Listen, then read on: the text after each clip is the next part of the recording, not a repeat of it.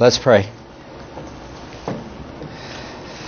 Our Father, we thank you first and foremost of all for the word that you have given to us. But God, we know that apart from the work of your Holy Spirit through your word, it will mean nothing. It will sound like the teacher off of Charlie Brown, just a bunch of wah, wah, wah.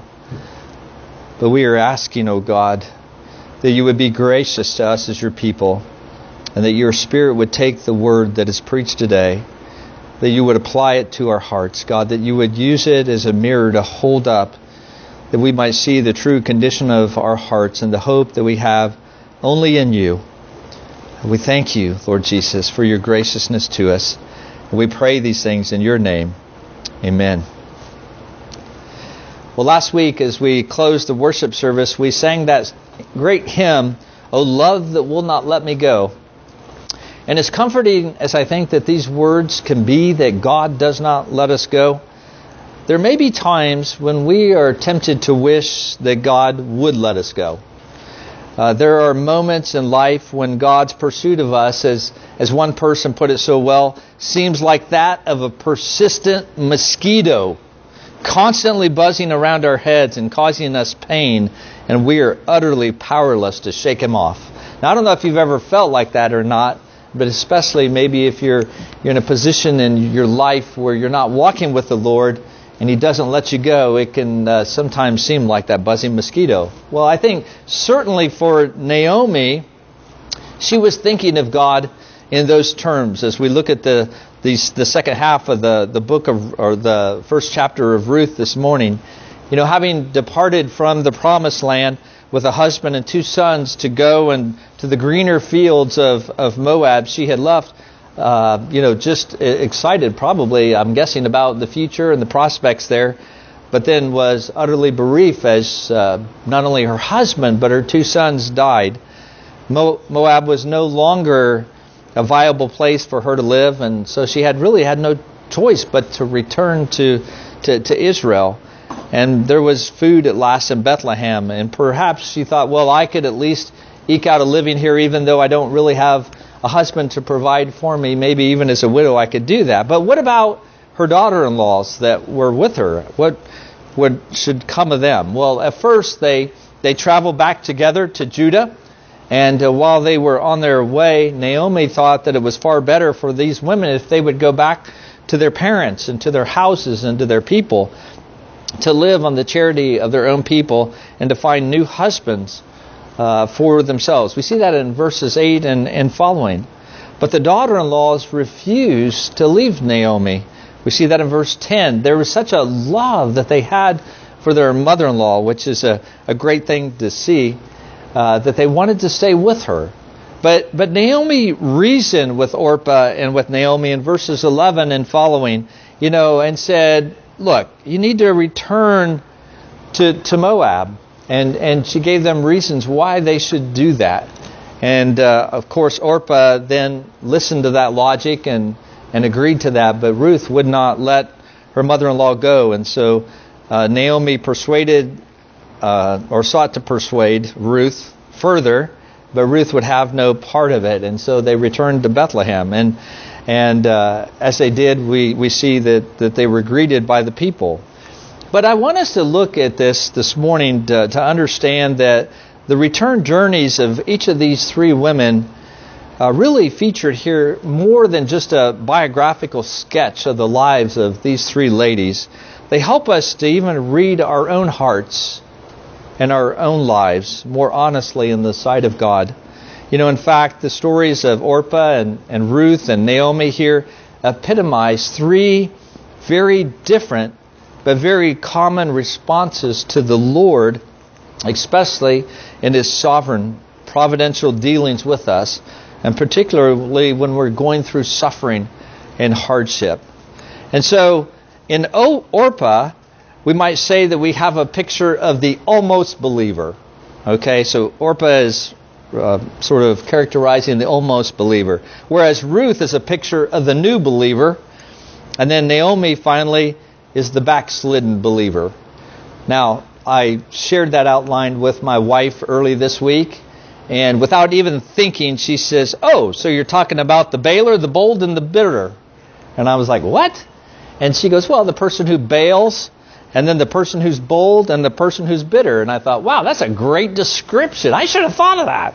So whether you want to think of the almost believer, the new believer, and the backslidden believer, or you want to think about the baler, the bold, or the bitter, it doesn't really matter, but it's all the same. But I want us to look at each one of these this morning, and also I'm just praying that the Lord, the Holy Spirit, would open our eyes to see our own hearts and our own lives, and to see where they are in relation to these things. So let's look at first of all, to Orpah's story. Orpah was fond, as I said, of her mother-in-law Naomi, but Naomi wanted her to see that, she wanted her to use not just her heart in following Naomi, but also to use her head as well. And so Naomi reasons that to go to Judah would not be an improvement on the circumstances for Orpah, or for Ruth, really, for that matter, that Naomi could not provide for them, husbands that they needed. And even if Naomi, she says, "I'm too old to have a husband," but even if I did have a husband tonight, and I got pregnant, and I had a son, are you going to wait for these little babies to grow up, and you're not going to marry and wait and until then? And because she knows that their best hopes of a better life and finding new husbands for themselves would be if they return to their own people. And so Orpah listened to that, and I think she was really challenged by Naomi's words. And so she looked at her situation in life, and using the logic of Naomi, of what option would give her the most comfort and the most security, she turns back to Moab and to her people and to her gods. But we read in verse 15 that they lifted up their voices and wept, and Orpah kissed her mother-in-law, and then she left and she went back to Moab. So Orpah started the journey, but she didn't finish it. But that all comes at a cost. Orpah rejected the road to uncertainty and difficulty, but at the same time unknowingly turned aside from the one road that could have led her to a life of lasting significance and meaning. The world's wise choice to avoid of life in obedience to God leads in the end to a kind of oblivion, if you would. And maybe there's some that may be here today that may be on a journey like that from Moab to Bethlehem. You have heard how the Lord has visited His people, and you have turned your backs on the world, and you have chosen to come and to follow Christ, and you have been those who have walked alongside others who have chosen to do the same. But the truth is that when the prospects ahead looked hard and the real cost of making the journey became plain, then maybe those that you walked with soon turned back. Maybe they did not follow the Lord Jesus Christ. And so that has challenged your heart, and you've wondered really what you were going to do. I like the words of the Puritan Matthew Mead. He wrote, "There are very many in the world that are almost and yet but almost Christians. Many that are near heaven and yet are never the nearer. Many that are within a little of salvation and yet shall never enjoy the least salvation. They are within sight of heaven, yet shall never have a sight of God." There are people who, that maybe even hang out with God's people, and yet they don't know the Lord. And maybe you're here today, and because you love your husband, or you love your wife, or because of your parents, or maybe a friend, you follow Jesus, and you're deeply committed to come to church and stuff merely because you love those people. You honor them a lot like Orpah did with Naomi, her mother-in-law.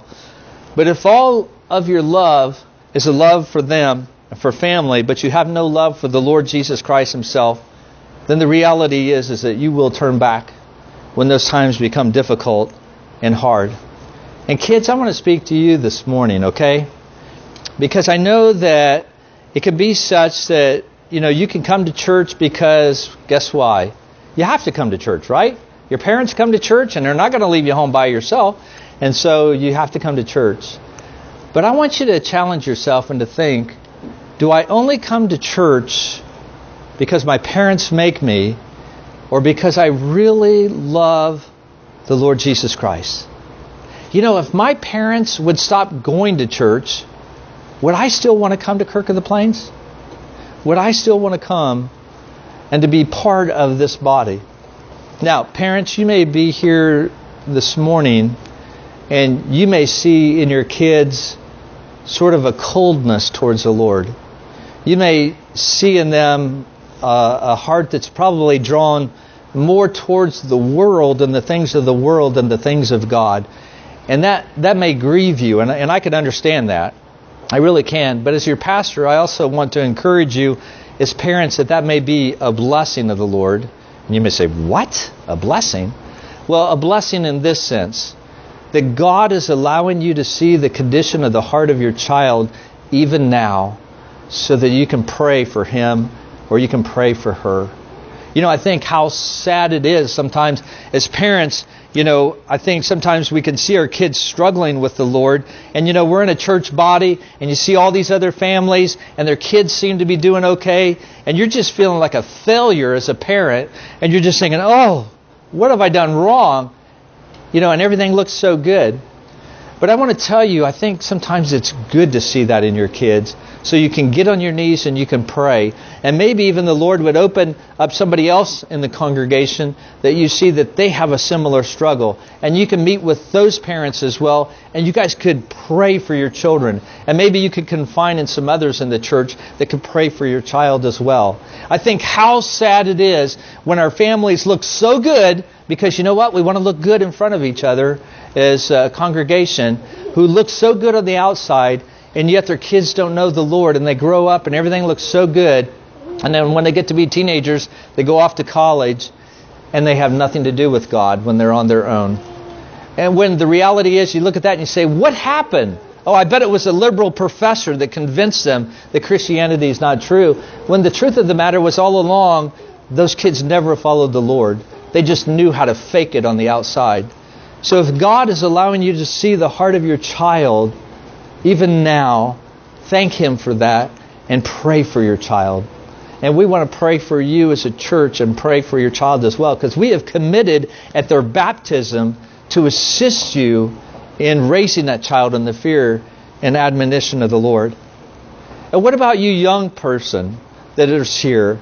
Are you the same in front of your unbelieving friends as you here are on Sunday morning? Or even us as adults, I guess we could ask the same thing. You know, is it the same way, or are we living a life of duplicity? You know, are we living in known sin and then looking so pious here on Sunday morning? You know, Jesus says in Matthew 13, verse 5, He said that, you know, people like this, like Orpah, these are people whose hearts will be like the seed sown on rocky soil. It immediately springs up, but since it has no depth of soil, the sun soon scorched it, and because it has no root, it withers. You know, you are the one, Jesus says, who hears the word and immediately receives it with joy. Yet because you have no root in yourself, though you endure for a while, when tribulation and persecution arises, then you immediately fall away. And I think it's even good for us to look at this as adults and to ask ourselves, do I have the joy of the Lord? Or is that something that's in the past? Is that something that at one time I really loved the Lord Jesus Christ? It was like He was everything to me. I would give up everything to follow the Lord. But now my heart is very cold. Yes, I come to church. Yes, I sing the hymns. Yes, I do these things. But my heart is not there. Jesus is not my first love. There is a sense of waning in my heart. You know, don't be like the rich young man who came to Jesus in Matthew 19:22. And after speaking with Christ and being confronted by Christ with the cost of discipleship, he went away sorrowful because his possessions were so great. The cost of following the Lord Jesus may just seem like too much, and the lure of Moab or the world may seem very strong. And it may be that turning your back on God is even working relevantly well for you. You know, you may be It may be giving you a measure of the things that you wanted. Maybe you have been successful and you've had a family, you've been respected by others. Maybe there's a great sense of comfort and security in your life. But like Orpah, the one thing you will miss out on, the one thing of true value in life, is a living relationship with the Lord Jesus Christ, the one and true God. And we don't know what happened to Orpah or how things worked out for her and whether she found what she was looking for. And in one sense it doesn't really matter, because she missed the pearl of great price and failed to find true peace in Jesus Christ. And what's so sad about Orpah's story is that most likely she never even knew what she really missed. So there's Orpah, but then there's Ruth. In verses 15 through 17 we see sort of the account of Ruth.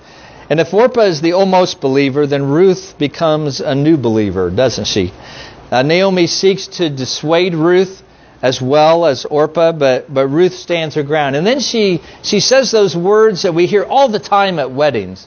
I sort of wonder why we say it at weddings, but we do. They oftentimes say these words at weddings. In verses 16 and 17, Ruth says to Naomi, "Do not urge me to leave you or to return from following you. For where you go, I will go, and where you lodge, I will lodge. Your people shall be my people, and your God my God. Where you die, I will die, and there will I be buried. May the Lord do so to me, and more also, if anything but death parts me from you." Now, look at those statements. Each one of those statements sort of ratchets up a level of her commitment, just another notch. It just sort of says, I'm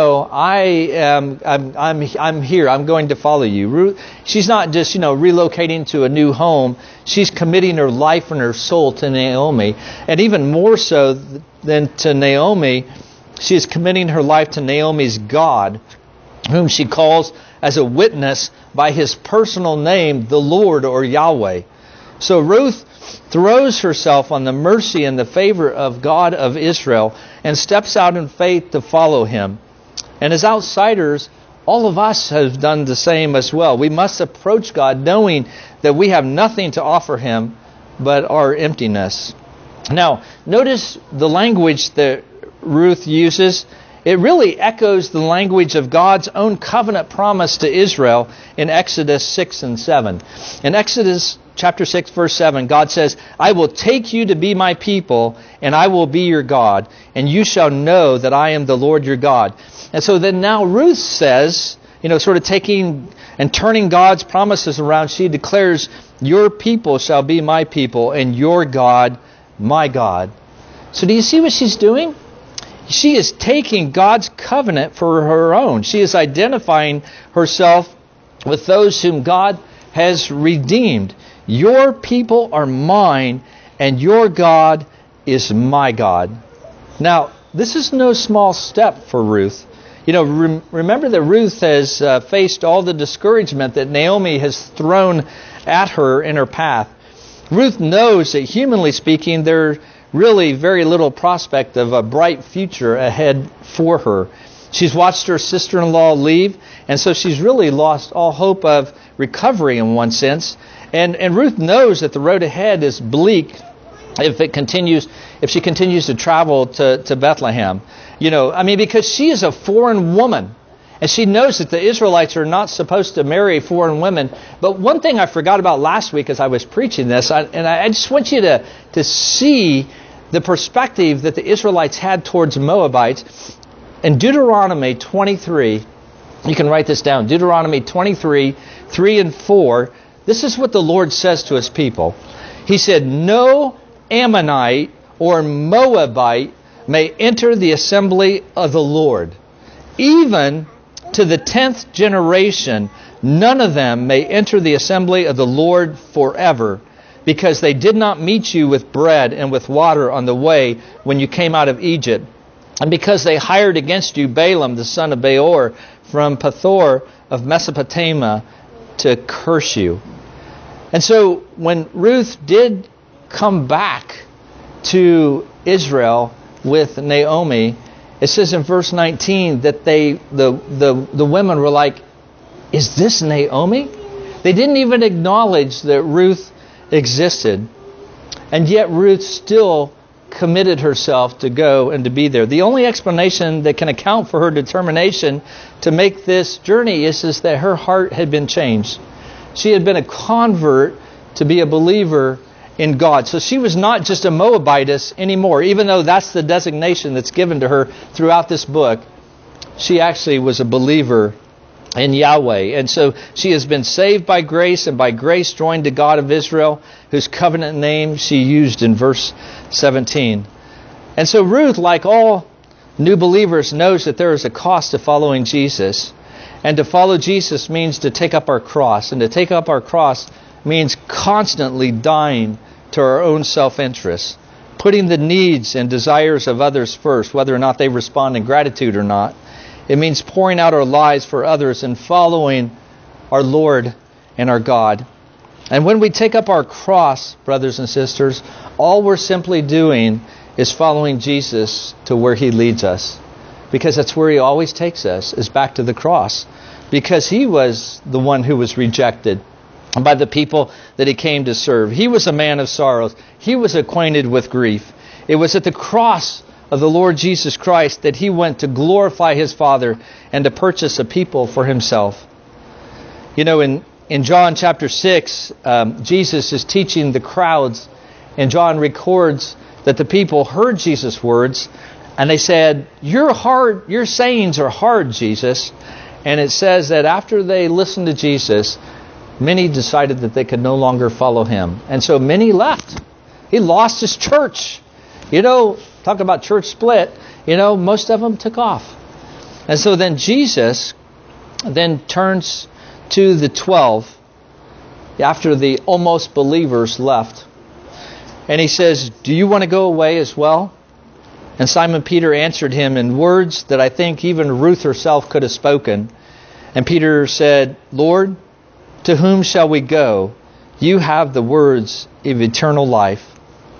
The Lord Jesus has the words of eternal life today as well. And He is asking those of us who profess to follow Him, do you also want to go away? Will you also turn back? Now, for us, it may not be that we quit coming to church on Sunday morning. We may still come to church on Sunday morning, but we may turn away from the Lord by living that life of duplicity, where we might look good here on Sunday morning, but during the week we are following the ways of the world. We're following the ways of our desires. And so, unfortunately, oftentimes that duplicity and that sense of turning from the Lord really never shows itself, at least not here in church on Sunday morning. Or are we like Ruth, and do we take God for our God and God's people for our people? Do we recognize with Simon Peter that there is nowhere else to go? And then third and finally, we come to Naomi, the bitter one. And Naomi knows the Lord, and we see that in verse 8 as she gives this great benediction. She says, may the Lord deal kindly with you as you've dealt kindly with the dead and with me. And what she's using there, when she says deal kindly, she's using the word chesed, which means God's covenant faithfulness, His covenant love and mercy, that special mark of relationship between God and His people. And God shows chesed to His children. Now, the New Testament equivalent to that, the closest we can get, is God's grace. God gives grace to His people, binding Himself to them and they to Him. And that's what Naomi pronounces upon her daughter-in-laws, which sounds very pious until you really read what she's saying. She said, may the Lord bless you as you go back to... Now, I'm adding here, okay, just to explain so you can understand this. As you go back to your pagan people who rebel against God and you follow your false gods, may the Lord bless you. And you go, what? But that's really what she's saying. You know, you can sort of see where the spiritual condition of her heart is as you look at verse 13. Naomi says, no, my daughters, for it is exceedingly bitter for me for your sake that the hand of the Lord has gone out against me. That's how she views God, that God's hand has been against her. That's how she reads her circumstances. She believes in the sovereignty of God, all right, but she no longer accepts God's sovereign as acts as good. She does not see God as a good God. And so when she arrives at Bethlehem, and the local women rush to meet her, this is how she responds. She goes, "Don't call me Naomi," which means pleasant, but call me Mara, which means bitter. For the Lord, or for the Almighty has dealt very bitterly with me. I went away full, and the Lord has brought me back empty. So why call me Naomi when the Lord has testified against me, and the Almighty has brought calamity upon me? See, it's important for us to note that when Naomi comes back, she is not broken and not repentant at all over her Moabite experience. She may have been returning to the land of Israel, but she was not exactly returning to the Lord with a broken spirit and a contrite heart. She's sort of the antithesis, sort of the opposite, kids, of the prodigal son. She returns, but not humbly. And so Mara, which was bitter, was exactly the right name for Naomi, not only because it described her attitude, but because the name has a history with it as well. If you know your Old Testament, kids, if you remember, God's people rebelled because they perceived that God wasn't meeting their needs. And it was at Mara, the same name that Naomi took for herself, in the wilderness on the way out of Egypt, that the children of Israel grumbled against the Lord because they wanted something to drink. You can see that in Exodus 15:23. And that was only a couple of days after the Lord had parted the Red Sea and delivered the Israelites from the Egyptian enemies.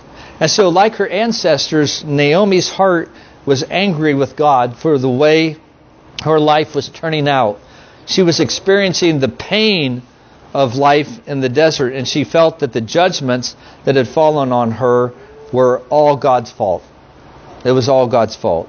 She feels that God was somehow out to get her. She could see providence clearly enough, but she couldn't see God's grace in the midst of His providence. All she knows right now is hurt and pain. And so she sees the Lord as the one who, in verse 21, who has testified against her. In other words, that He's called her to an account in His courtroom. And so she blamed God for the things in her life that had gone wrong, and she felt justified to blame Him because Naomi thinks herself innocent and that God is the one who is unjust.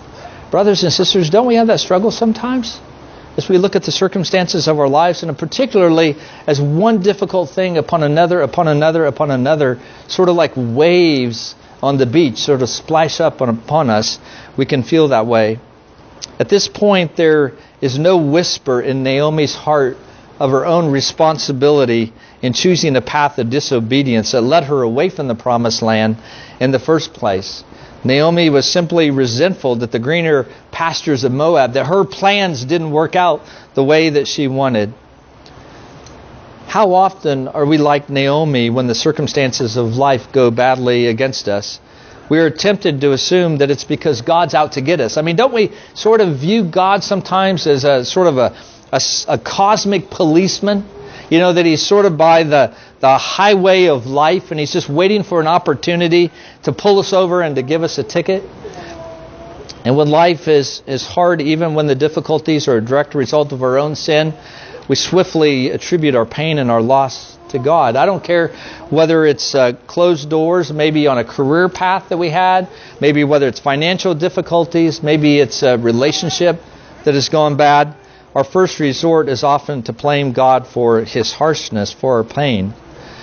And the result of that attitude in our hearts may be that our lives become filled with such bitterness that we completely miss God's providential signs of His goodness to us, even in the midst of our difficulties. Like Naomi, we may be so busy complaining about our emptiness that we miss the fact that God has emptied our hands only in order that He might put in our hands something much better. You know, we are so prone to follow after trinkets and miss the true treasure, are we not? You know, I think of what C.S. Lewis said. He said, "Indeed, if we consider the unblushing promises of reward and the staggering nature of the rewards promised in the Gospels, it would seem that the Lord finds our desires not to be too strong, but to be too weak." He describes us, C.S. Lewis describes us even as Christians, that we are half-hearted creatures fooling about with drink and sex and ambition when infinite joy is offered us. like an ignorant child who wants to go on making mud pies in the slums because he can't understand what it means to have a holiday, that is, kids, a vacation at the beach. So he says we are far too easily pleased. And so what happens is that God sometimes takes away the things that have become too precious to us because they are supporting us in our life of sin and hardness of heart towards Him. If we are His children, He loves us, and through this loss, He wants us to receive something that is much more precious than all the trinkets that might capture our hearts, and that is Him, Himself, a relationship to Him. So why do we find this truth so hard to understand? Why do we so often miss the small signs of God's goodness to us in the midst of our pains? And why do we so often jump to the conclusion that when things are hard, that God is opposing us? Why is it that it's so difficult for us to see that He is really trying to clear the way that we might find our satisfaction in Him and in Him only? Brothers and sisters, as a result of the covenant bond of our union with Jesus Christ and His people, no one and nothing can separate us from the love of God. Jesus Christ died on the cross both as the ultimate demonstration of God's love for us as His people, and as the ultimate means by which God would bring all of His prodigal sons and daughters back to Him. And though we have each gone astray like Naomi in search of bread that does not satisfy, God has not simply cut us off in His anger and His wrath as we deserve. And though the Lord could have dealt bitterly with us, and brothers and sisters, think about it. Think about it this week. Think about the times when your heart has strayed away from the Lord, that you have functioned more as a backslidden believer and you have sought after the things of the Lord, and how His wrath should come upon us. But instead, what did He do? He poured out that wrath that is meant for us. He poured out that wrath upon His only Son. And Jesus Christ took that wrath that was due us. And in light of that tremendous gospel reality, how can we doubt God's love for us? How can we ever doubt God's desire for our best?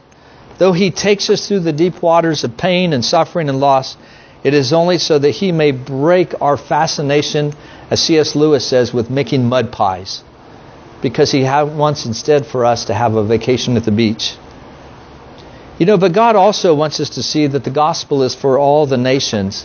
It's very convicting that Ruth, who is a pagan, is more passionate for Israel's God than even the children of the covenant who have heard of the dealings of God with His people for years and years and years. And perhaps those of us who have grown up in the church can easily lose sight of the awesome preciousness of the grace of God and cease to be amazed at His love for us.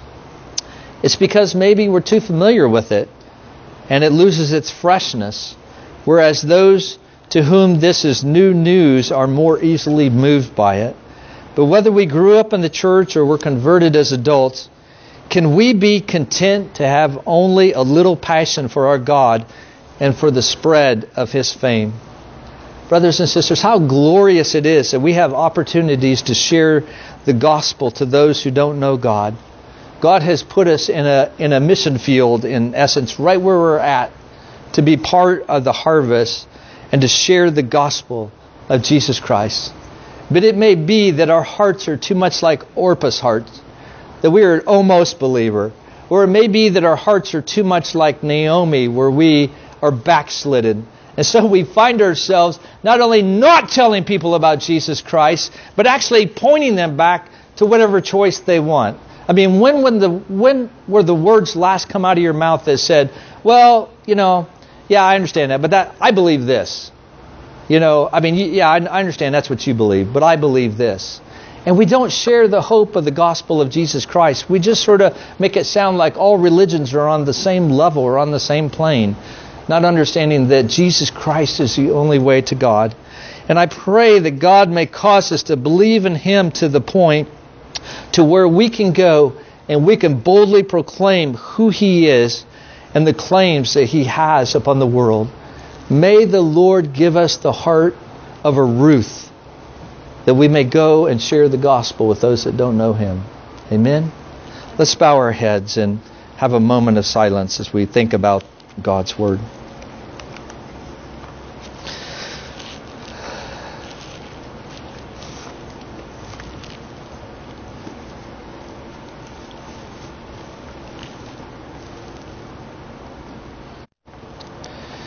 Lord Jesus, we thank You that we could hear Your Word preached today. And we know that You are faithful, that no one can snatch us from Your hand. And yet, Lord, we know, though, that even in the midst of life's circumstances, that our hearts can demonstrate all of these characteristics. And we pray, Lord, that You would deal with where we're at. That God, that our love for You would be, or that Your love for us would be exhibited in our love for You. Oh God, that if we are acting like the almost believer or the backslidden believer, that You would so deal with the sin of our hearts and call us back to Yourself. Lord, that You might be our first love. God, that we would desire You more than anything. Oh Lord, please, please, please, we pray this week that You would open our eyes to see truly where we stand with You. We thank You and we pray these things in Your name. Amen.